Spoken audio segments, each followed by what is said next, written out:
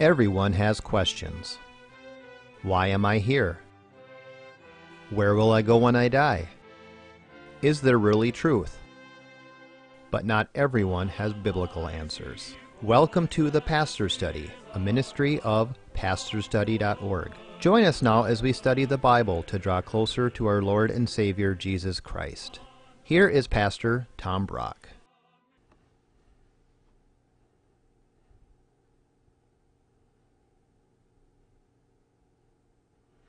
Welcome to the Pastor's Study. For this half hour, we ask probably the most difficult question that there is in the Christian faith, which is, why does a good God, an omnipotent God, an all-powerful God, allow such suffering on earth? I think of this dear Christian woman by the name of Fran. She suffered before she died. I can think of a man by the name of Greg. For 2 years, he went through such horrible suffering. I think I said to him, I'd rather die than go through what you've gone through. Why does a good God permit such horrible suffering? Now, some people would say, well, the problem with Fran and Greg is they don't have enough faith. I think that is a shallow answer. Or maybe they'll say, well, the reason they suffer is they're guilty of some secret sin. Well, that's not impossible. Sometimes we do suffer because of our sin, but not always, which leads us to the story of the day, the story of Job. Job was an Old Testament saint who was, it says he was a blameless man. Doesn't mean he was perfect, but he was about as blameless as a human can get, and boy, did he get hit. So let me tell you the story of Job. If you've got a Bible, open up in the Old Testament to the book of Job, and let's learn all that we can from Job's sufferings. Let's pray first. Father, we want to pray for anyone who's going through maybe intense suffering, physical or marital or financial, whatever kind of suffering we're going through right now. Holy Spirit, we ask you to come and speak to us and help us understand our sufferings. We ask it in the name of Jesus, our Savior. Amen. First, let me just tell you the story. One day God is on the throne, in the throne room, and the angels come in. With the angels comes in the devil. And God says, Satan, have you considered my servant Job down on earth, a blameless man who fears me and obeys me? And the devil says, well, of course he does, God. You pay him well. Look at all of his wealth. But you let me touch his property, and he'll curse you to your face. And God says, okay, devil, you can touch and destroy his property, but you can't touch him. And Job, the devil destroys Job's cattle and his flocks, and then he sends and he destroys all of Job's children. And Job says, the Lord gave, the Lord takes away. Blessed be the name of the Lord. Scene 2. God's in his throne room again. Satan comes in again. Have you considered my servant Job, the devil? You moved me against him without cause, and yet he has blessed me. Well, yeah, God, says the devil, but you didn't let me touch him. You let me touch him, and he'll curse you. Okay? You can touch his body, but you can't take his life. So the devil goes and he just destroys Job with horrible, loathsome sores from the head of his feet to the bottom. I mean, just head to toe, just horrible stuff. And even Job's wife comes out and says, Job, why don't you curse God and die? And Job says, woman, shall we accept good from the Lord and not also adversity? Blessed be the name of the Lord. And Job in utter agony is sitting there, and then his 3 friends show up, and then the book unfolds. And at the very end of the book, Job gets back twice of what he had at the beginning of the book. That's the story. Now let's go through it in more detail, and let's learn from Job's sufferings for our own suffering. Would you take out your Bible? Job chapter 1, verse 1. There was a man in the land of Uz whose name was Job. And that man was blameless, upright, fearing God, and turning away from evil. Here's the first lesson. It is smart to fear God.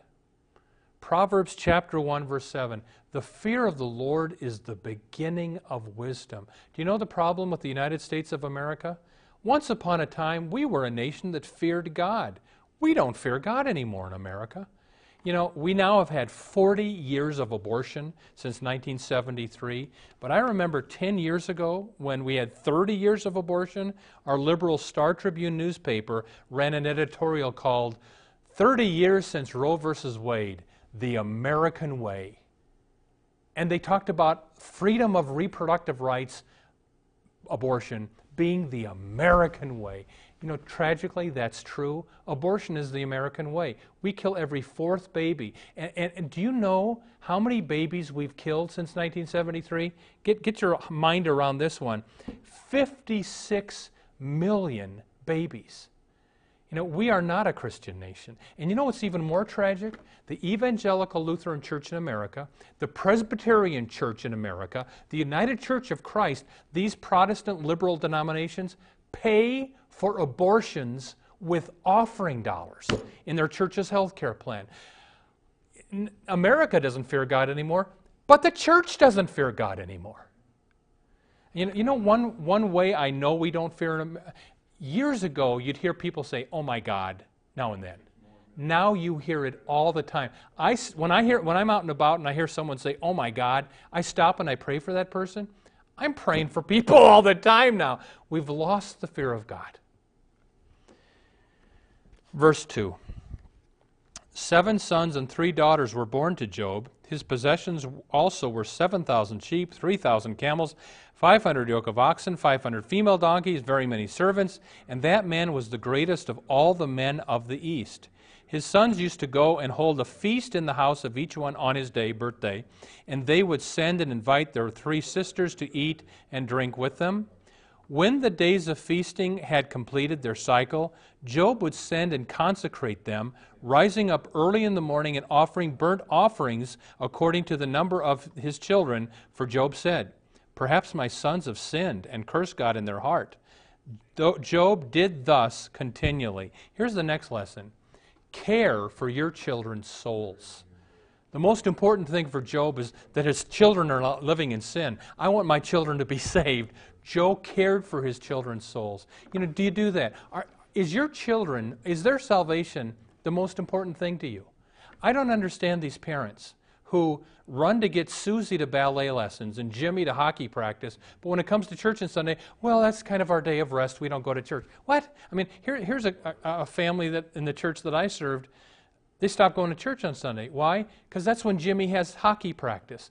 Well, could we set a priority, please? Care for your children's soul. Now we're going to get a rare glimpse of what goes on up in heaven. Look at Job chapter 1, verse 6. Now there was a day when the sons of God, that probably means the angels, came to present themselves before the Lord, and Satan, that word means the accuser, also came among them. The Lord said to Satan, "From where do you come?" Then Satan answered the Lord and said, "From roaming about on the earth and walking around on it." Here's the next lesson. Satan is not in hell yet. You know, people think the devil's down in hell. Not yet. He won't be thrown into the lake of fire till the last day. Right now, where is he? He's on earth. And it says in 1 Peter chapter 5, Satan is roaring around on the earth looking for somebody to eat, to devour. You know, I remember, I think I was at a conference maybe, they were talking about clergy killers, and that certain people are put into our church to try to just destroy the clergy. And I thought, well, that's kind of overly dramatic. I don't want to think people are trying to kill me. But you know, if there is a devil, he is trying to kill the clergy. So the devil is not in hell yet. Look at verse 8. The Lord said to Satan, "Have you considered my servant Job? For there is no one like him on the earth, a blameless and upright man, fearing God and turning away from evil." Here's the next lesson. We are on a cosmic stage. It looks to me from that verse like the angels in heaven and the demons in hell, or that are going to be in hell. It looks like heaven, angels, watch us down here on earth. We're on stage. One commentator said this: the primary purpose of Job's suffering, though unknown to him, was that he would stand before men and angels as a trophy of the saving power of God. In other words, the reason Job suffered on earth was to prove something in heaven that he had no idea was going on. I mean, when I think of that dear old woman, Fran, the Christian woman who had such pain before she died, maybe stuff was going on in heaven that we don't know about, that God was proving. They say a private sin on earth is an open scandal in heaven, meaning angels can see us. When we sin on earth, heaven can see us. Look at verse 9. Then Satan answered the Lord, "Does Job fear God for nothing? Have you not made a hedge around him and his house and all that he has on every side? You have blessed the work of his hands, and his possessions have increased in the land. But put forth your hand now and touch all that he has. He will surely curse you to your face." Here's the next lesson. Satan's goal is to get you to curse God.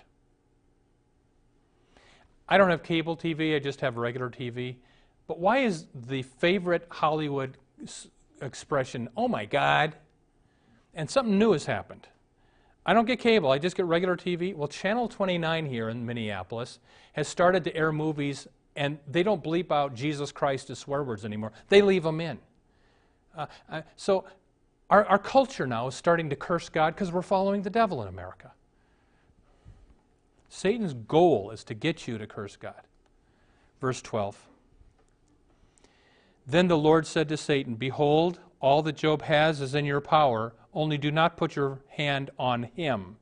So Satan departed from the presence of the Lord. Here's the next lesson. Satan must first get permission. I remember an old pastor said once, "Nothing can come into the life of a child of God without first going before the throne to get permission." Let me repeat that. Nothing can come into your life unless it has first come before the throne of God to get God's permission to come into your life. So Satan now has his permission slip, and he's going to drop his 4 bombs. Let's look at them. Bomb number 1, verse 13. Now on the day when his sons and daughters were eating and drinking wine in their older brother's house, a messenger came to Job and said, "The oxen were plowing and the donkeys feeding beside them, and the Sabaeans attacked and took them. They also slew the servants with the edge of the sword, and I alone have escaped to tell you." Bomb 2. While he was still speaking, another also came and said, "The fire of God fell from heaven and burned up the sheep and the servants and consumed them, and I alone have escaped to tell you." Bomb 3. While he was still speaking, another also came and said, "The Chaldeans formed 3 bands and made a raid on the camels and took them and slew the servants with the edge of the sword, and I alone have escaped to tell you." And now bomb 4, the big one. While he was still speaking, another also came and said, "Your sons and your daughters were eating and drinking wine in their oldest brother's house, and behold, a great wind came from across the wilderness, struck the 4 corners of the house. It fell on the young people, and they died, and I alone have escaped to tell you." Here's the next lesson. Satan attacks our families. Job was a godly man, so Satan went after his family. If you are intent on following Christ, don't expect the devil to leave your family alone. I mean, I remember a Far Side cartoon of 2 deer standing up in the forest, and one deer has a target on his chest, and the other deer says, "Bummer of a birthmark, Hal." Well, if you are a Christian following Christ, you've got a target on you. That's why you need to pray for your pastors, the elders of your church, Christian leaders, because Satan comes after us and our families. Verse 20. Then Job arose and tore his robe and shaved his head, and he fell to the ground and worshipped. Now, I think this verse and the next one are going to show us the 4 things we need to do when we're going through suffering. Job does the first one right here. It says he worshipped.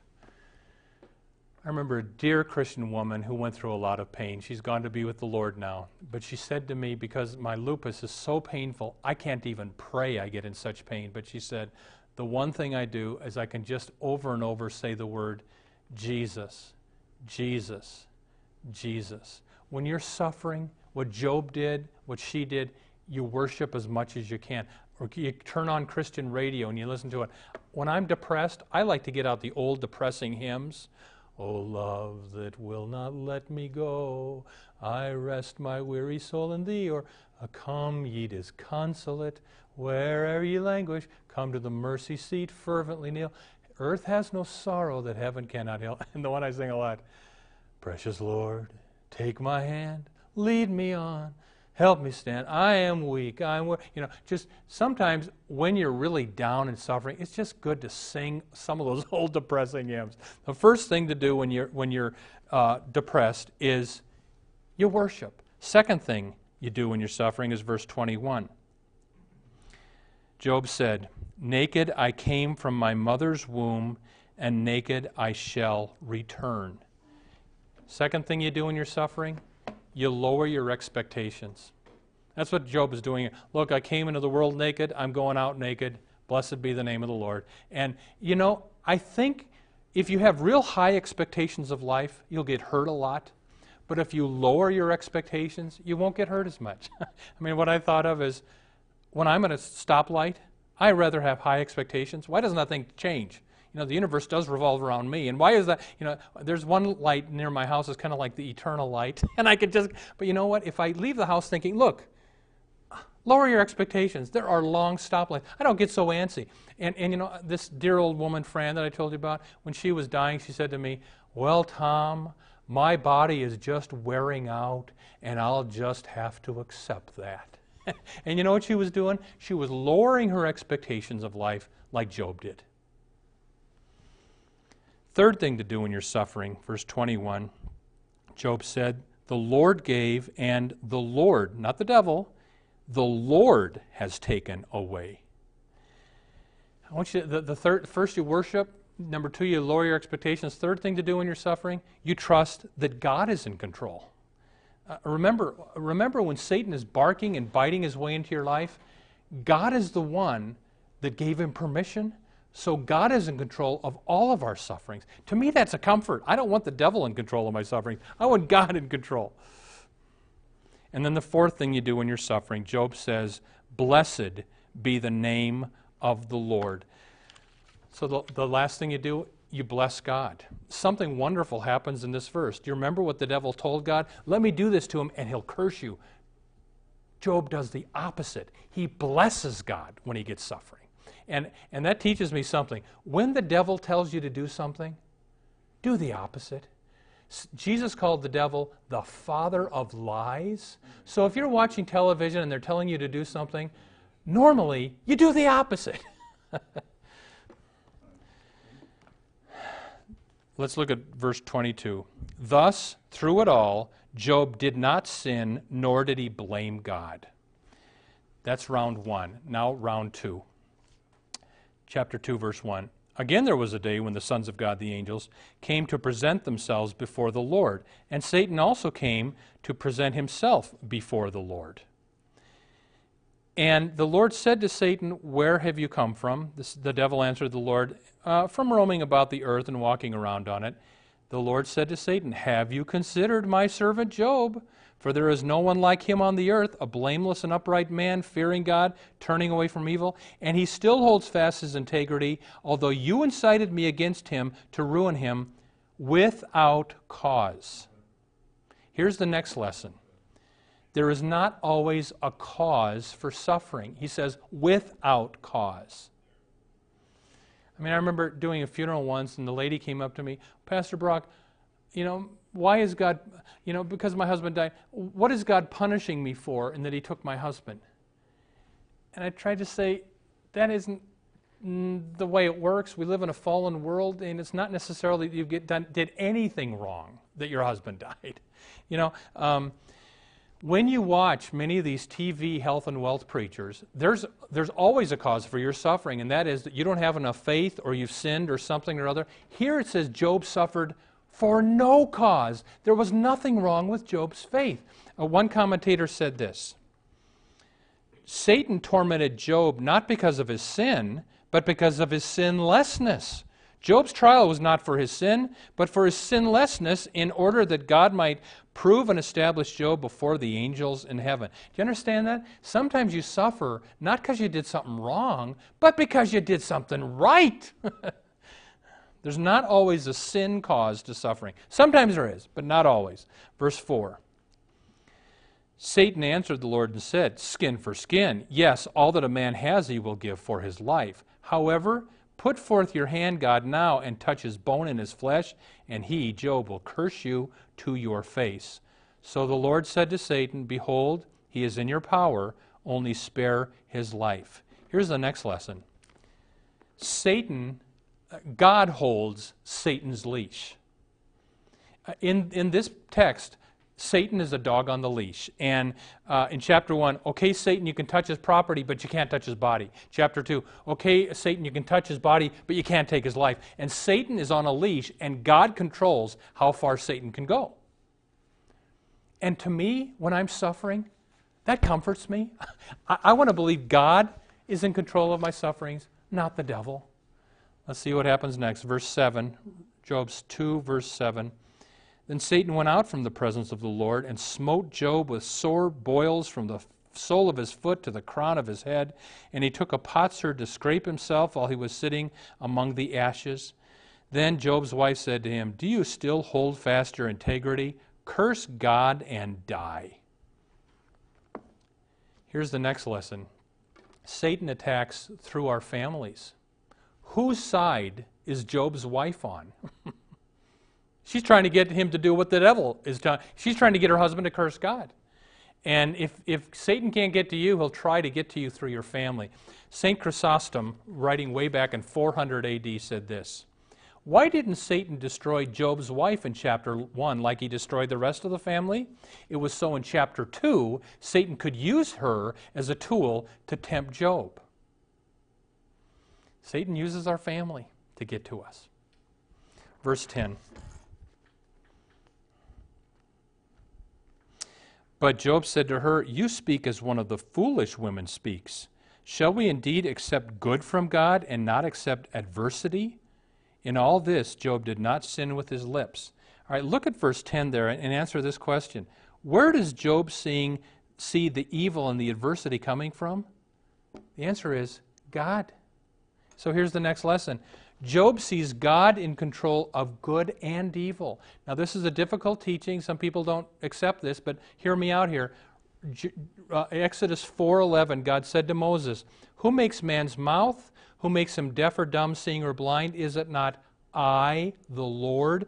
Or you've got this in Deuteronomy 32. "See now that I am He. There is no God besides me. It is I who put to death and who give life. I wound and I heal. There is no one who can deliver out of my hand." In other words, God ultimately controls everything, even bad things.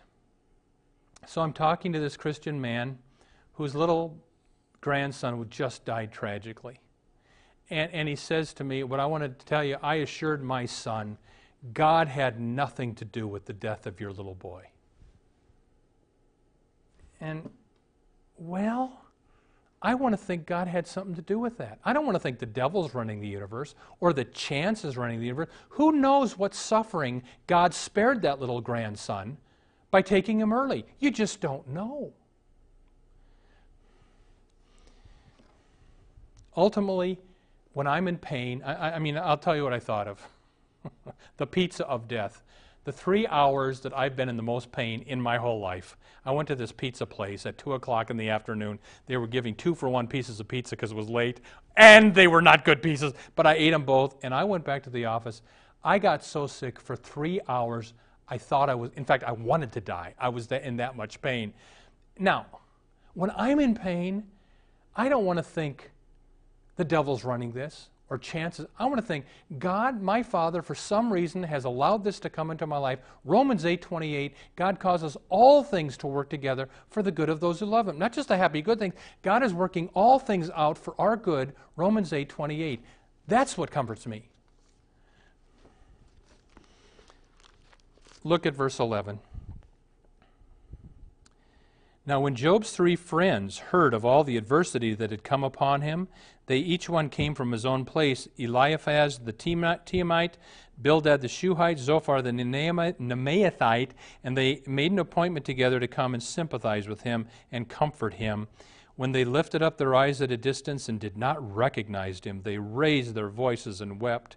And each of them tore his robe, and they threw dust on their heads toward the sky. Then they sat down on the ground with him for 7 days, 7 nights, with no one speaking a word to him, for they saw that he was in very great pain. Last lesson. When someone is suffering, be quiet.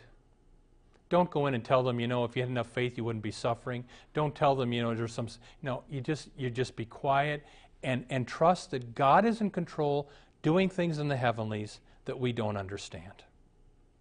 Amen.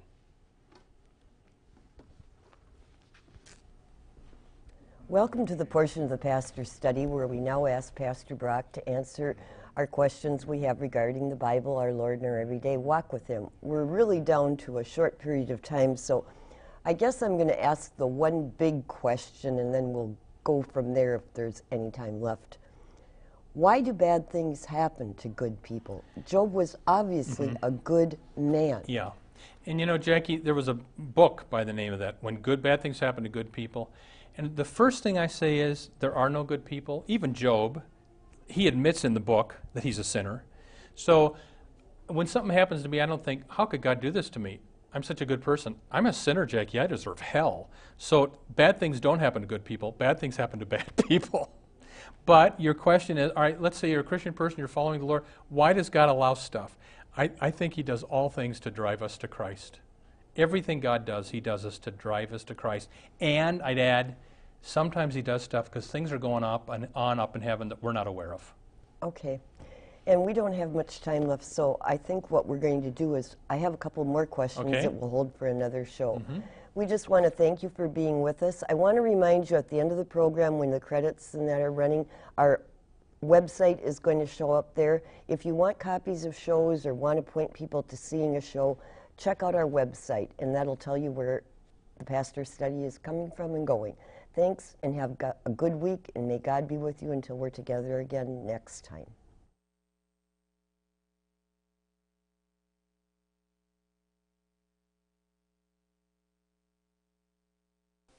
Thank you for watching the Pastor's Study. You can watch more of our programs at pastorstudy.org. We are on the air preaching the gospel of Christ because of our generous support of you, our viewers. Would you consider supporting our ministry? You may do so at pastorstudy.org. Or write The Pastor's Study, P.O. Box 41294, Minneapolis, Minnesota 55441. May the blessing of our one triune God, Father, Son, and Holy Spirit be with you today and always.